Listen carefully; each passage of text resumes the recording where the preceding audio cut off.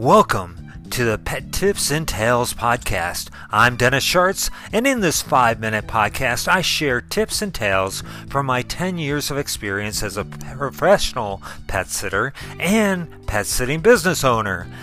Thank you so much for downloading and listening. And you can help out the show by subscribing and leaving a 5-star rating. 5-star ratings only, please. It does help to get the word out on the show and bring in more listeners. And in this episode, I'm going to cater to the cat-loving people out there. That doesn't mean that dog lovers should turn this off, or horse lovers, or pig lovers, or any others, because I think tips are tips, and they can help you out one way or another, and the tales are hopefully interesting and entertaining, and I think this is a good one. So let's start with the tip for the cat lovers here. Well, the tip, being I've had cats, and I take care of hundreds of cats, and litter boxes are, litter boxes. Is there such a thing is a good one, but today we're not going to get into the actual litter box thing. We're going to dealing with the litter, and a couple things that I've learned over the years. First of all, masks or buffs, even before they came in style for COVID-19, I've been wearing them for years and years doing litter boxes. It really makes a difference. No matter what kind of litter you use, there are some better ones and some that leave less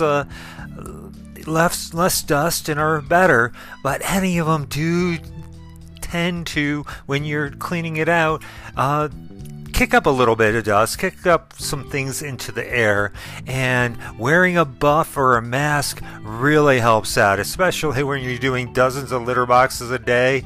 Wow, it does help a lot to wear the mask. And so that's my one tip, is wearing a mask, a buff, or a bandana. It doesn't matter for this case, but any of those things work and really help out. The other thing is the scoops, plastic scoops. Bad for the environment, and they break. I have broke more plastic scoops in years of doing litter boxes. So what I highly recommend if you're scooping litter boxes is using a metal scoop. Better for the environment, and lasts much longer and much less likely to break on you than the plastic scoops. So those are a couple litter box tips. But I also have a tale today, and this will be a cat tale. And this is a little tale of, I'll give you a little backstory on it. I take care of, many cats and many different houses. And one day, I got a call from one of the cat owners who was on vacation, and they just got a notification from their alarm company that their alarm was set off, their motion detector was set off in the house, which could happen if you have it, but the cats are not in the house in this particular house. The cats are out in a laundry room and screened-in porch, which is attached to the house, but the house is shut off and not open to the cats while they're on vacation. So it was kind of weird, and no door alarms or window alarms got set off, just a motion detector.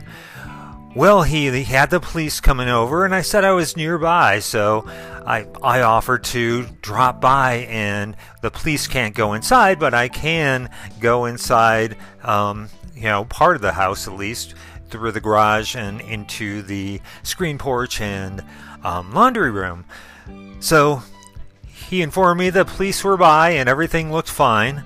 So I went inside, and when I went inside, I went upstairs to where the screen porch is and looked around, and what I saw was they have a little cat door contraption into the wall, and that was knocked out of the wall. The cats had broken into the house, broke out the cat door, and went into the house. And I look into the house, and sure enough, there's the cat right on the other side of this sliding glass door looking at me. The cat burglars broke in. So that was an interesting thing for the cats actually breaking into the house, being cat burglars. That was a first for me. So the end of the story was, I informed my client that, yeah, I found your culprit. It's your cat. So no harm done, but that was an interesting tale. So I appreciate you listening to Pet Tips and Tales, and we will be doing these podcasts. We're going to try Mondays and Fridays of every week to put out these podcasts. Keep them around 5 minutes. It looks like this one slipped to 6, but we'll keep it as close to 5 minutes as possible. Until we speak again, I'm Dennis Schartz, and thanks so much for listening to Pet Tips and Tales.